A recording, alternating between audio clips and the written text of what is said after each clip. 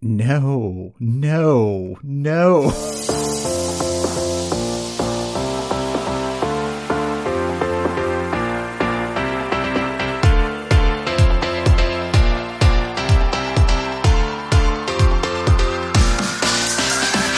Hello, and welcome to the Eurowatch, episode number 173 for the week of November 28th, 2022.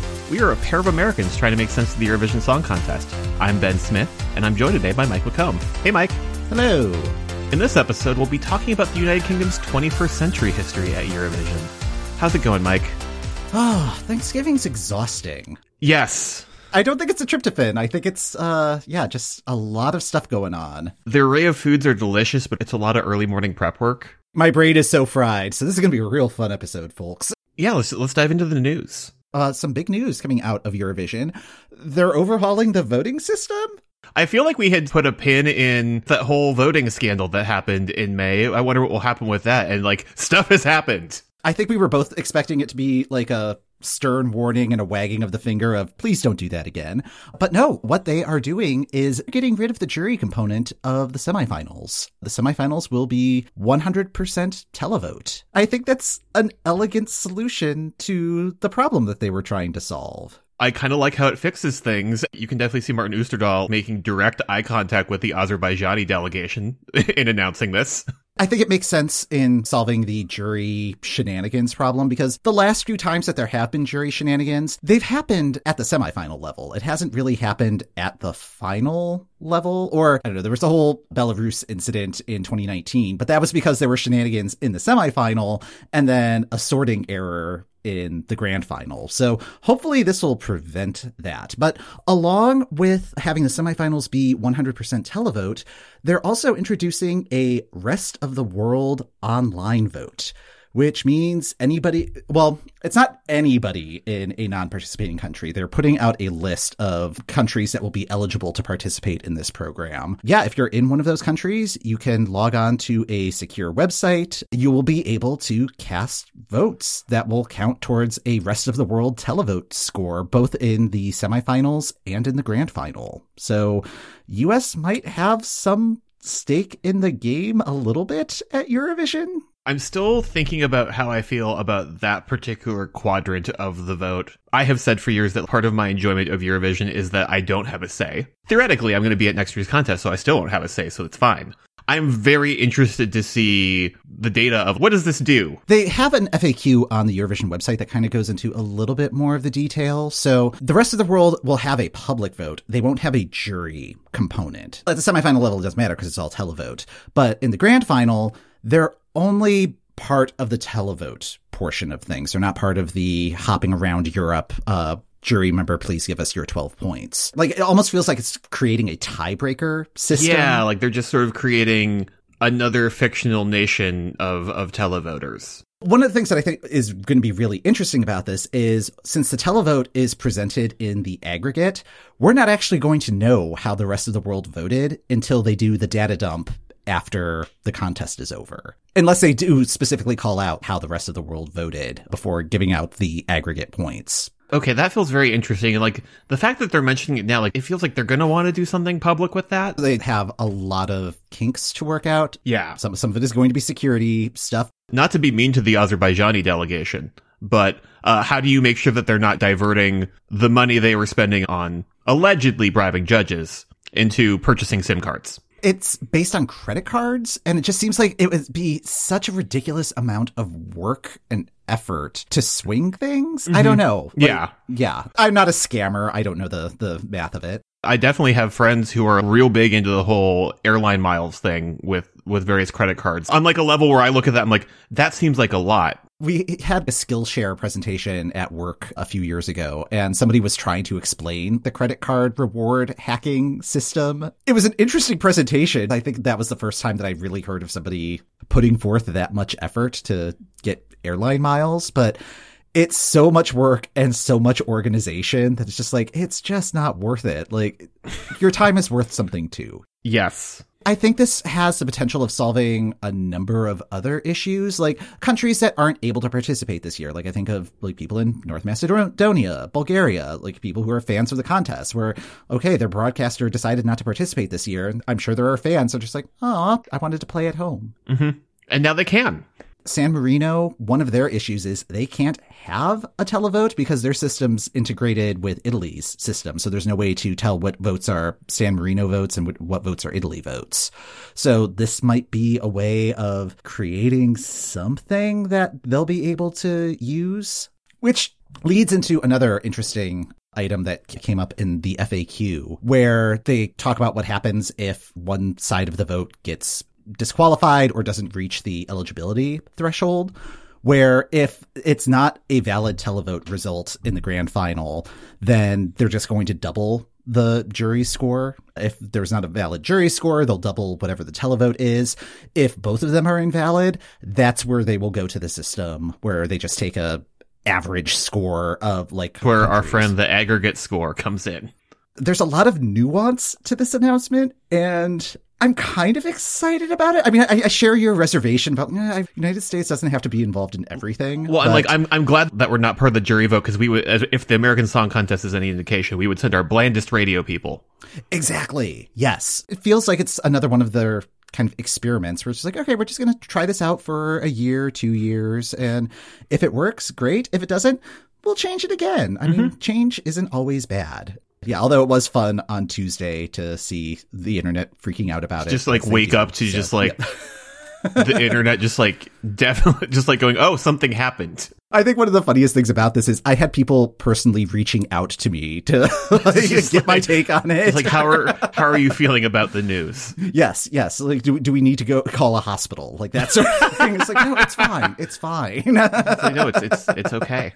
That's what's happening in the contest as a whole.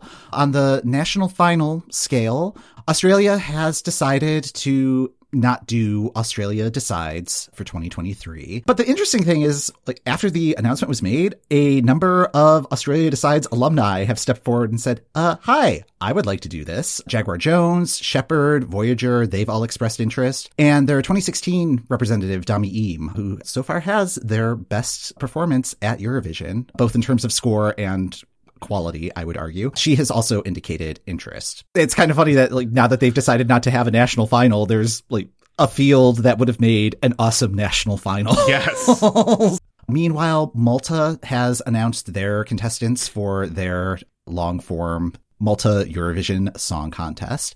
A lot of alumni from the last couple of MESCs and a couple of Eurovision alumni as well. That contest will be kicking off in mid-January, so something to get excited about. Cannot wait to hear the new grocery store jingles. Great. Yep. I saw that list and was like, there are 40 things on this list. That's too many more to come back to me. Cut that down by half and then we can chat. And in terms of songs approaching, Ukraine will be dropping their songs on Thursday. We're finally going to have our first Eurovision songs of the 2023 season. That is for their Vidbeer process, which will be happening on the 17th. Estonia will be dropping their songs on Friday. So we're going to have about 30 songs by the end of this week, which is pretty cool. And Albania announced that they're not going to be dropping their entries for Festivali Kangas ahead of time. We have to wait until the live shows to hear what the songs are going to be, assuming there's not a leak. Their plan is to not have the songs come out ahead of time. Yeah, the Albanian plan is not to release the songs. Whether that's the song's plan is anybody's guess. It's happening. We are in selection season. I'm excited. We are queuing up to ride the roller coaster. We can see the car. We can see the station. Soon we will be clicking up the ramp. And then the screaming. Yep, and then so much screaming. What is Manskin doing? Rock and roll never dies! Cosa sta facendo Maneskin? Måneskin's had a pretty busy couple of weeks. The American Music Awards were held last week, I think it was, and they won Favorite Rock Song for their cover of Beggin'. So this is kind of adding to their awards haul. The big award item on their list is they got nominated for Best New Artist at the Grammys. The thing about Best New Artist is that it's a category that's fudgeable. Yes, I can't remember what the current criteria is, because it's one where the criteria kind of changes. I think right now it's an artist whose impact has been particularly felt in the last 12 months or whenever the Grammy eligibility window is, which is why you sometimes see an artist like, oh, I've been following this band for like 10 years and they're finally getting a Best New Artist nomination. Okay. Yeah. ABBA also got a number of nominations for Voyage. Voyage was nominated for Album of the Year and Best Pop Vocal Album, and Record of the Year and Best Pop Duo Group Performance went to Don't Shut Me Down. They were nominated last year for I Still Have Faith in You, and I was shocked to see that that was their first ever Grammy nomination. That is both surprising and not surprising to me. When ABBA was at their peak American exposure levels, it was also around the time that Stevie Wonder was just running the table and releasing a new masterpiece every year. On the other hand, like, it fits very much in line with the Grammy voters being across all of the various genres of music. And if you have like a bunch of like studio session people, the ABBA album feels very much like a studio session work album. I remember the year where I was super, super excited that Daft Punk was doing what they were with Random Access Memories. But you look at the list of who worked on that album, and it's everybody who was voting for it. They were working with studio session people. Yeah. And they also have like the legacy act aspect of it. So it's going to be kind of a fun Grammys to watch. I'm actually kind of excited for them. Yeah. Oh yeah. No, like I am very delighted by the lineup for the big awards. Good luck to everybody. And before we dive into today's main topic, just wanted to mention our Patreon. We just dropped a bonus episode where Ben took us on a tour of the Liverpool music scene, its history, its acts. A lot of fun music clips in there. If you want to check that out and also help support the show, you can head on over to patreon.com/Eurowhat, and you'll have access to that bonus episode, all of our previous bonus episodes. It's a good time. Now, I think, Ben, you're taking us on another tour of UK music? Thanksgiving just finished, and on our show, we have been stretching the limits on how far we can take Turkey as a theme. When I had this idea for this episode, it was going to be much more mean-spirited than I think that we get. The initial idea I had that I think I put on our Trello board is, what is the worst UK entry? That's one way you can approach this, but also it's interesting to kind of take a step back and go, okay, but how did we get here? Just sort of the talking heads approach of, this is not my beautiful house. Thinking about when we were talking about the UK's history at Eurovision, you left off at the end of the 90s, and I took a look and crunched some numbers. The average position the UK placed in the Eurovision Song Contest up until 1999 was 4.54. Oh, wow. Yeah. Wow. Yeah. Okay. The average position of the UK from 2000 to the present is 18.5. Oof. Yeah. So again, the question is, how did we get here? They have had 5 last place finishes since 2000. They have had 11 bottom 5 finishes since 2000. How did we get here? What other factors are coming into play?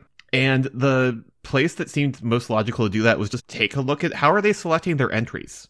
So before I dive into the 2000s, let's do a quick drive-by of how they selected their songs from 1957 to the present. So in 1957, there was the Festival of British Popular Songs. That's the thing that emerged from when Eurovision was becoming a thing, and the UK was like, sounds cool, we're going to do that too. In 1959 and 1960, they used the very straightforwardly named Eurovision Song Contest British Final. Right there on the tin. Yep. And then it finally becomes a song for Europe in 1961. That name seems to stick, and that remains the selection name until 1995. In 1995, they switched the format to something called the Great British Song Contest, where performers give a signature performance, showcase their talents at technical performance, and then bring their best to the showstopper. They get a pie plate at the end. It's great. Yeah. Anyways, so the Great British Song Contest produces Gina G, Katrina and the Waves. Great results. Imani does well. Precious then gets the UK their worst performance to date in 1999, and that's where we left off. The televote in that period for the Great British Song Contest is consistently getting somewhere between 200,000 and 250,000 votes. Pay attention to that number, although you don't get to pay attention for too long, and I will bring up when that shifts. Uh-oh. Yeah, because I was like, ooh, numbers! And then very quickly it went, where are my numbers? Oh. Because things are on a downtrend, the selection show gets shunted off to Sunday afternoon in 2000 and gets renamed back to A Song for Europe. Okay, cool. I feel like there's going to be a recurring pattern of something does really badly and the UK's like, time to switch things up. So they rename it A Song for Europe, but it has the same format at the Great British Song Contest. You know, so Mary Berry and Paul Hollywood are evaluating if any of the songs have a soggy bottom. I don't want to know what that means. I did not think about that part of the joke on purpose. We're back to A Song for Europe, and the way that that's generally working is that there are 8 acts in a semifinal that's generally held on the radio, and that becomes 4 acts in the final. So I'm going to send you a clip of the 2000 winner, Nikki French's Don't Play That Song Again. Oh, Nikki French. Yes, she's a known quantity. Yeah, for the cover of Total Eclipse of the Heart. At least that's what I know. Yes, her for. yes, Yep. yes, that is. We're gonna get to Bonnie Tyler later. Okay.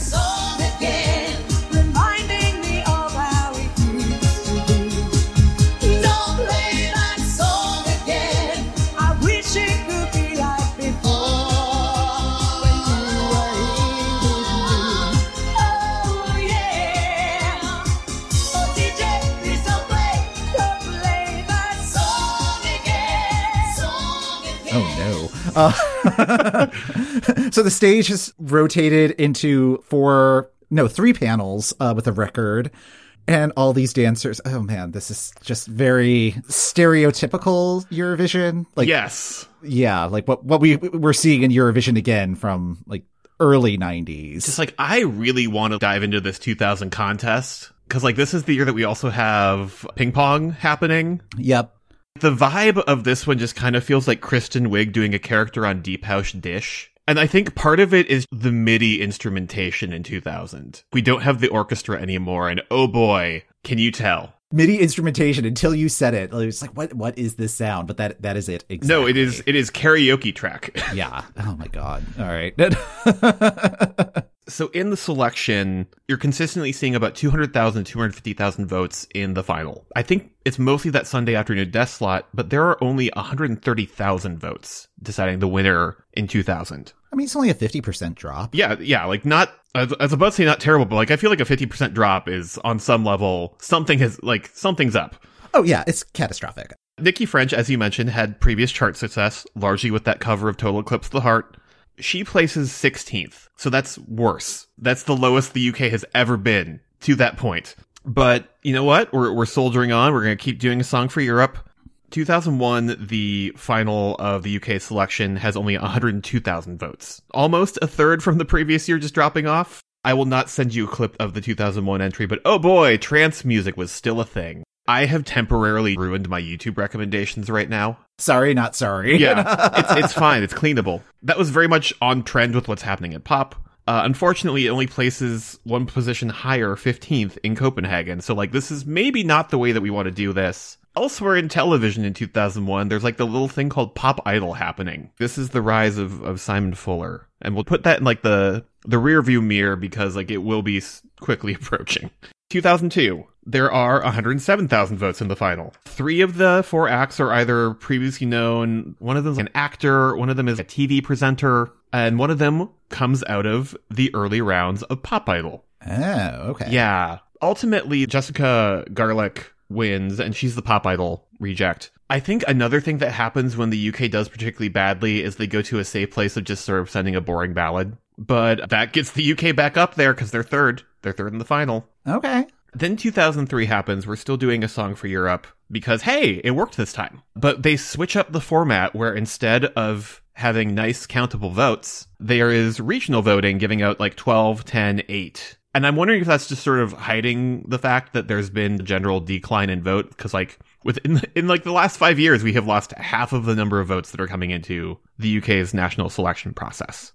Right. Do you have a sense of what the regional breakdown was? Was it just like Wales, Scotland, Northern Ireland? Was it by county? So we have Southern England, Wales, Northern Ireland, the Midlands, Northern England, and Scotland each assigning out 8, 10, 12 points. Seems a little haphazard, but sure. Sure. Well, especially because there are 4 songs in the final. So there's a song that's getting nothing, and there is one song that in the final gets 0 points. Oh, no. Yeah. Yeah, like not great. Not great. Oh, man. Yeah, because I mean, it's like you could still give 4th place 6 points, and it's like, oh, they only got 24 points or whatever. Yeah, but no, like they finish with, like Simon Chapman's known forever finishes with 0 points. Oh, man. A Liverpool act by the name of Gemini wins the final by 4 points. Oh, Good for them. Yeah, and I'm going to send you a link of that performance. No.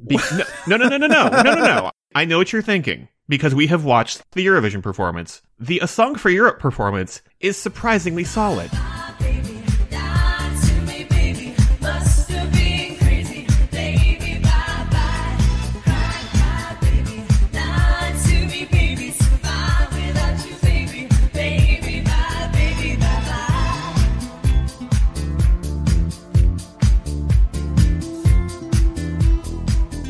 It's still the song Crybaby, but that's a vocally competent performance. It is better than what was ultimately presented, but man, it still has this very dated quality. And I don't mean dated like, oh, this is obviously from 2003, but it's like, it seems dated, like even seeing it in 2003, it feels like. Yes, yeah, like it feels like a couple years behind the trend. Especially that choreography. It's just so stiff. 2003 is where all of the books on my little reference desk shelf end.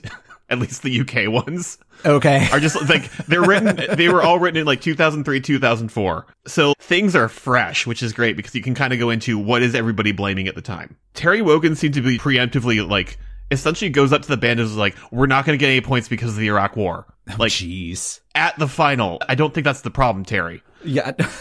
Unless he is saying it like right before they're going on stage, and that's like the last thing that they hear before the sound check. Oh, jeez. In the movie dramatization of this, I want that to be it. It's just like Terry Wogan bringing them in for what they think is going to be a pep talk and just be like, don't worry about it. Everyone hates us. Bye. Have a great performance. Break a leg. That would explain a little bit. Like, if they were visibly shook, I don't recall if that was the case. Yeah. I mean, they're kind of shaky in the grand final performance. Like, they were good in the rehearsals, but there's a couple different things that happen. It sounds like Gemma is not super happy about how short her dress is, and they have to scramble to find some appropriately colored hot pants so that she feels covered. Okay. The other half of the duo, I don't know if their luggage gets ransacked and he doesn't have a shirt. But right. Yeah, because like I had joked when I first saw this performance that it looks like they forgot any wardrobe and had to go to like TK Maxx. Mm-hmm. I don't think it's that far off. That it sounds like they did have to figure out the wardrobe at the last minute. It sounds like there's a breakdown in communication between Gemini and the UK delegation or Eurovision as a whole, because everybody seems to think that somebody else is going to provide in-ear monitors.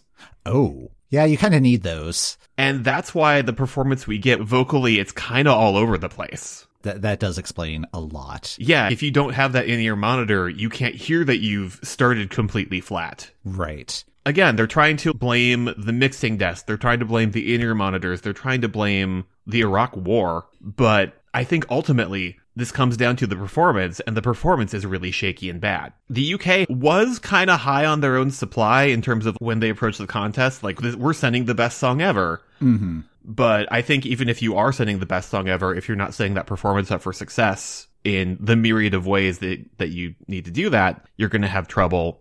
Both the national final performance and the grand final performance have a real big American Idol season 1 group number energy. Yeah, they do. We know what happens with this one. It gets dead last. It gets no point. The UK is like, we have to make a change. We can't do that again. And they change up the format. A Song for Europe is over. New friendship created with Eurovision, making your mind up. As part of reworking that, they get rid of the radio semifinal, and the songs debut on Top of the Pops 2 weeks before the final. They also shift the number of acts. Now there's only 6 artists. 2004 is also when the semifinals start, so the UK is automatically in the Big Four. Right. In 2004, when the artists are announced, there's some public criticism that 4 out of 6 of the acts in the final are from reality TV shows. Spoiler alert, it does not get better from there in terms of like the number of reality TV stars in the lineup. They keep that regional televote, so like 70% is like these regional televotes. There's a 30% that is voting via SMS that is somehow separate from the televoting. All right. Yeah, I mean, I guess that maybe is just a cost consideration thing. That was back in the time where you did have to, at least in the States, you had to pay like a nickel for each text. And if somebody is able to bankroll that, they will have a lot more sway if there's not proper weighting going on. Also in the mix, although not really providing any sort of adjustment to the score, there was a panel of experts providing feedback. The panel of experts in the UK is always kind of weird. It just reminds me of the Irish selection this year. Like in this case, you have Cary Grant, who was a member of the 1983 UK act. So someone who has not done Eurovision in the last decade. In 20 years. And then two TV people who are not singers. Like, you have Lorraine Kelly and Harry Hill. Lorraine Kelly is a journalist. She's a television presenter. Harry Hill is like comedian, writer, television presenter. So you have two TV presenters and someone who has not done Eurovision in 20 years. I have notes. This is a high point for the panel. You have a bunch of people who were previous reality show people. James Fox wins with Hold On to Our Love. And once again, the UK is like, we did terrible. Time to submit just sort of like a boring ballad as course correction. They finished 16th. We have seen that one from the Istanbul contest, where that one was like the one where they were just like everybody sent the blandest man with a guitar. Right. They're on the pulse of what's going on, but also they're just kind of in the mix. Yeah. We are on the board. We have points. Let's keep doing this. 2005 uses the same format. It does drop from 6 songs to 5. Amongst the participants, you have Katie Price, who is like a glamour model. Yeah, she's like someone who's like essentially like the UK level of C-list celebrity. Yeah, I was thinking, I'm pretty sure I've heard of her in the context of Who Weekly, but I have Yeah, like she's absolutely come up on Who Weekly, but I feel like she lives in the part of my brain that actively mixes her up with Gemma Collins, even though they're very different people. Person who is famous in the UK for tabloid reasons. Famous for being famous, that sort of thing. Also in the mix that year, Gina G. Oh, really? Yeah, Gina G came back and sang a song just to make the public vote split even more confusing as televote. Still there. SMS. Still there. There's now an internet vote. Oh, okay. I think the idea of the internet vote is this is going to let us see how the rest of Europe feels about these songs. Sort of like the new rest of the world vote where you're just like, what is this? Okay. Huh. Yeah. That's interesting, because that would also assume that the rest of Europe is watching. And I mean, I guess streaming capabilities did exist, and if you had real player, but yeah, I'm not sure like to what extent other people could watch this. There's also a panel of experts providing feedback on the songs. Who's on the panel this year? Bruno Tonioli from Strictly / Dancing with the Stars fame. Jonathan Ross, okay, TV and radio presenter. Natalie Cassidy, an actress. Patty O'Connell, radio presenter. So we've at least got radio people. I think the song that won, Javine's Touch My Fire. That one's a reasonable song. It's an ethno-banger at prime ethno-banger time. This was the year after Wild Dances won. This was after Every Way That I Can won. It's very much the UK just sort of copying Turkey's whole deal. Yeah. Which really, not a bad strategy. Not a terrible strategy if you're in 2005. But it places 22nd. Oof. Yeah. Okay, so 2006, again, we have some combo of televote, internet, and SMS determining the winner. The celebrity panel consists of Kelly Osbourne, Jonathan Ross, Fern Cotton, and Bruno Tonioli. And, oh boy, I walked away from my initial idea of what is the worst UK entry, but I never need to hear Daz Sampson's entry again. So let's skip Daz. We've heard Daz. He is a then 32-year-old man talking about high school days like the head of the football team. Yeah. I didn't realize he was 32. I did the math because I'm like, how old is this man? Oh, that is He is tragic. singing about how teachers just don't understand the kids today while dressed in the most hello fellow kids way possible. Oh, no. Okay. Yeah, he places higher than Javine did. He places 19th. Okay. Also worth noting, he tried to represent Belarus in 2019 and 2021. He was not successful either year. That's just a whole weird area I'm not going to touch. 2007 and 2008 are just sort of the I Love Mess years. In addition to Scooch, you have Justin Hawkins, The Darkness doing a duet. The panel of experts is now John Barrowman and Mel Giedroyc. I love as like a potential hosting combo. I don't think that they should be offering expert advice on songs. I don't think Mel is capable of being, not that you need to be mean, but offering any sort of potentially negative feedback. Yeah. I think she would really struggle with. And John Barrowman can be a lot. Yes. So. There's a whole mess that year because it's Scooch and Cindy in the finals, and Terry Wogan and the other host, when they're announcing the winner, each announce a different name. Yep. Everybody thinks that the other act has won, and unfortunately, Scooch won. We've talked about Scooch. I don't need to go into details there. We have like 4 episodes where we talk about Scooch. We keep talking about, we've talked enough about Scooch. Who is any of that for? You can't just list a bunch of cities and expect the points from those cities to roll in. The UK has done terrible at Eurovision again. It's time for a format shift. Now it's called Eurovision Your Decision, or as I like to think of it, Eurovision Your Fault. Yep.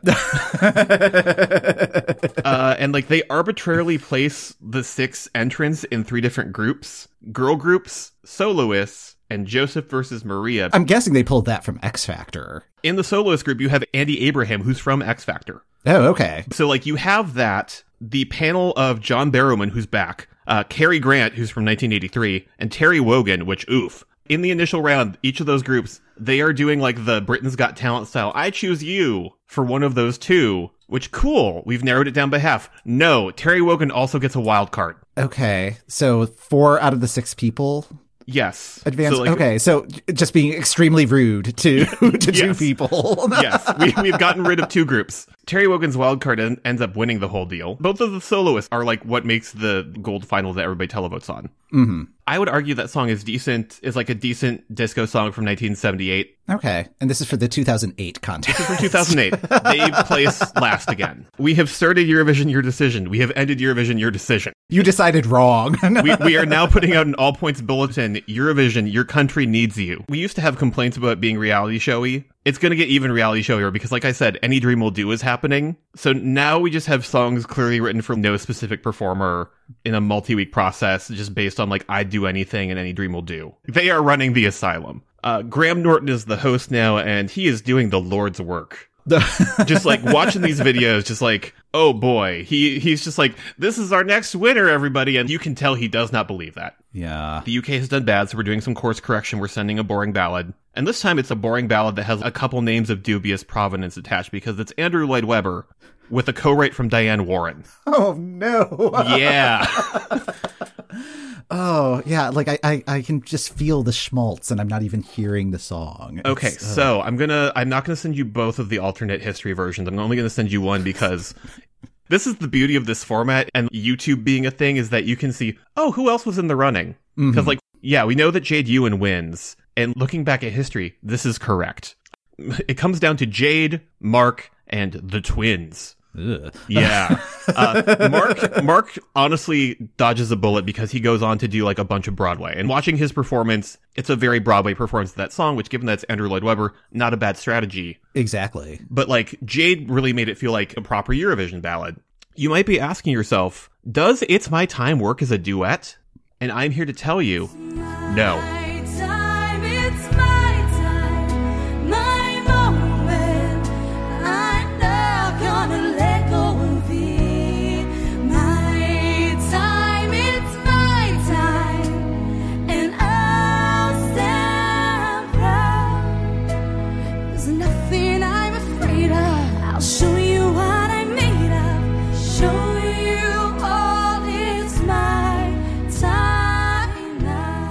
Yeah, it's very Jenna Maroney. No, don't make me sing. I had not thought of that, but no, it's just Yeah. two Jenna Maronis, and both of them are doing a breathy voice for reasons I don't understand. No one finds this a novelty. No one enjoys this. So 2009, we get results. Cool. We're going to do that again. Mm-hmm. Who can we get? Now, we can't just send Andrew Lloyd Webber again. Who else has a legacy of dubious provenance in the UK music scene? Why, yes, Pete Waterman of Stock Aitken Waterman fame. Oh, all right. Yeah, and like 2010, this is like the selection is still airing on BBC One. Unfortunately, this entire Your Country Needs You 2010 just has big American Idol group number energy increasing. There's a opening group number set to a couple ABBA songs that does not work because it's trying to highlight each soloist, and there's not really any ABBA solo parts for dudes. So like the guys are also there. They do Dancing Queen and they do Take a Chance on Me. Solid choices. Yeah. Because Pete Waterman is in charge of this, each contestant has to perform a Stock Aitken Waterman song.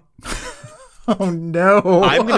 Which I know that at this point, just like the way that the format has changed and just like the general tidal wave of singing competitions that have come in is that Eurovision is now another part of the prize package rather than the main event. So the way the final works is Pete Waterman of the 6 picks 3 to advance. Each of those people then has to sing That Sounds Good to Me, just the most generically written pop song ever. Right. And this is the one where you can really see Graham straining to just be like, this could take us to Eurovision victory. Although everybody is doing the much better techno version of the song. I would argue that Josh Dubervy makes it because the person who sings the song best completely forgets the first part of the second verse. Oh, no. Yeah. Oh, no. The hell of it is, if that happened on the Eurovision stage, probably would have scored better. The other thing from just watching all the 2009-2010 stuff did just like immense psychic damage to me. Yeah. Just watching styling choices from like a decade ago. That song does terribly. Mm-hmm. But the first sign was that song failed to chart in the UK. Danger Will Robinson. I mean, this is at the same time as Lady Gaga, Taylor Swift, and this just like does not hold a candle to anything To any that's of going those. on to 2010 pop. But like Jeez. Gemini charted. Gemini went to number 15. Okay. Daz Sampson went to number 9. Okay. Yeah. We talked about on Patreon like how the British charts can be kind of goofy. Yes. But yeah. Ugh. I think they did something to all performances from the grand final of Josh Gruber V because I can no longer find the one where the backing vocals are awful. Some sweetening is happening behind the scenes and I do not like it. Let me show me the actual performance. The one thing that stuck with me about this one, and then we're going to speed up from here because it suddenly stops being your decision. It's our decision. We are taking things internal. We are turning this car around. Blue gets announced as the act in January 2011, and that's when everybody is suddenly aware, oh, we're not doing a selection this year. It is the first time a group representing the UK had a chart topper before Eurovision since Sonia in 1993. Oh wow, that's a long time. It's a long time, but like it gets the UK back to 11th place, so like they might be on the right track. Then they immediately get weirdly focused on songwriters and are like, we're gonna get the team that wrote "You're Beautiful" for James Blunt, despite the fact that it's no longer 2007. And that's how we get Engelbert Humperdinck, the most delightful name to say. Yes. But also, let Engelbert Humperdinck go to bed. It is midnight in Azerbaijan when that show kicks off.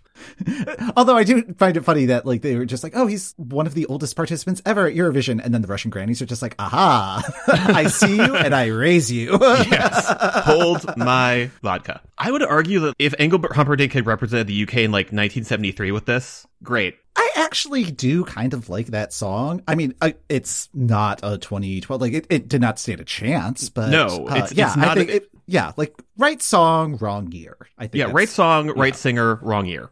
2013, they sent Bonnie Tyler. Bonnie Tyler, by the way, was asked to represent the UK in 1983 and was like, I'm too famous for this. I'm too busy. Yeah. 2013, less busy. She has an album coming out, so the BBC's like, hello, we are interested. Rewatching that performance, like, there's no real staging happening. 2013 was just kind of a this year. They placed 19th, so we're back on the downside again. Mm-hmm.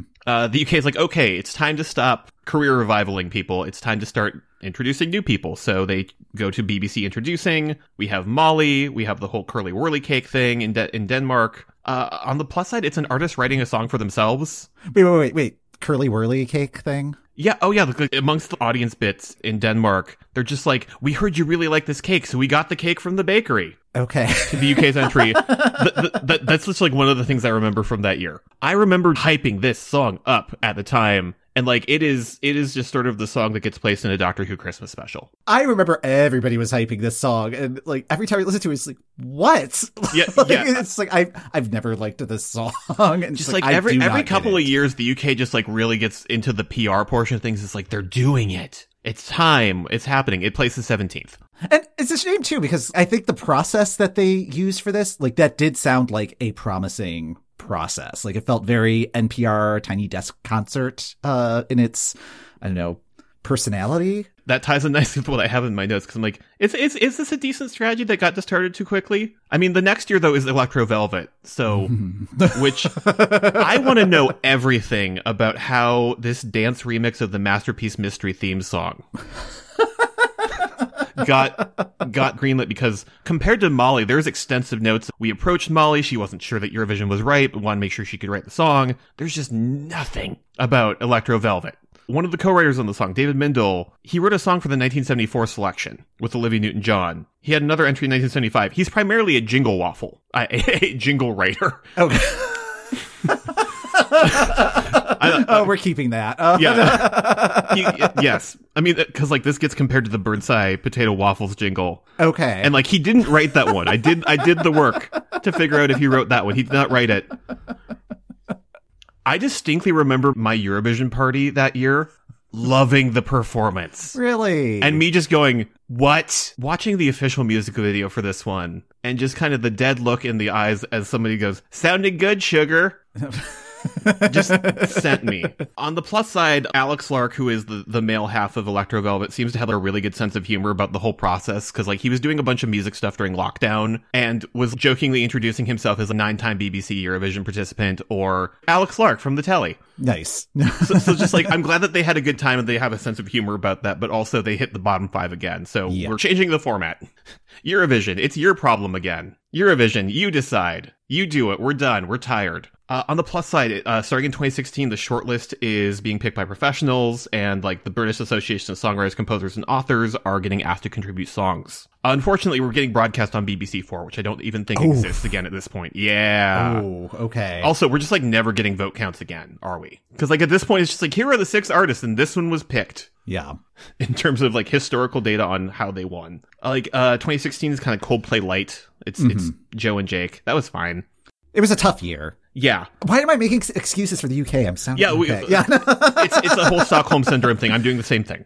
2017, there's now an 8-member jury in the televote. They have an Emily DeForest co-write. Of course that one wins. Right. This one's another one that like lumps into the Doctor Who Christmas special area for me. Yeah, although like I think Lucy Jones really sold it at Eurovision. I would agree. Like it's very solid and like it gets them into 15th. A couple of friends of mine were in the UK in the last year, and they went to see Wicked, and she was in that, and they said she was the best part of the show. Good for her. Yeah. 2018 is Suri, who is another one where like I would love to see her back in the mix. Because like just a real good egg. She is so delightful on Twitter, and even though the stage invasion thing was really unfortunate, I think they should have taken the opportunity to perform again. Would it have done better than 24th? Debatable. I don't think it would have done better than 24th, but yeah. I haven't actually revisited that idea. I think it kind of worked for the story of that song. But come back, Suri. We like you. Come back, Suri. That is the moral here, I guess. 2018 is also just like a weird nadir in music competition programs. We're trying to find new things to do with singers to oversing at. So we have things like All Together now, which only lasts a couple seasons, but that's where we get Michael Rice, who represents the UK next year. With a song that John Lundvik wrote.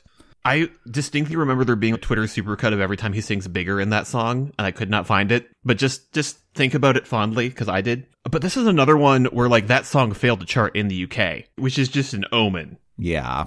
Anyways, they come in last place again. It's time to change the format again. I think this is around the time that we as a podcast were yelling at the UK to change things up. One of our very first episodes was talking about the 2018 Eurovision selection. And then, 2019, we had opinions. And I think it was that summer where we did like our gut We're like, we're going to renovate this house. I think we just had an entire episode devoted to the UK. I have to look that up. But oh yeah, and like now we're just nearing like very recent history, so I don't have a ton to say because we're back into an internal selection. It's worth noting James Newman's My Last Breath also fails to chart, but I think that's more of just a March 2020 happening thing. Yeah. So just like any promotional campaign, just the cord got yanked. Yeah. I still like the idea behind Embers. It feels very UK. It feels very...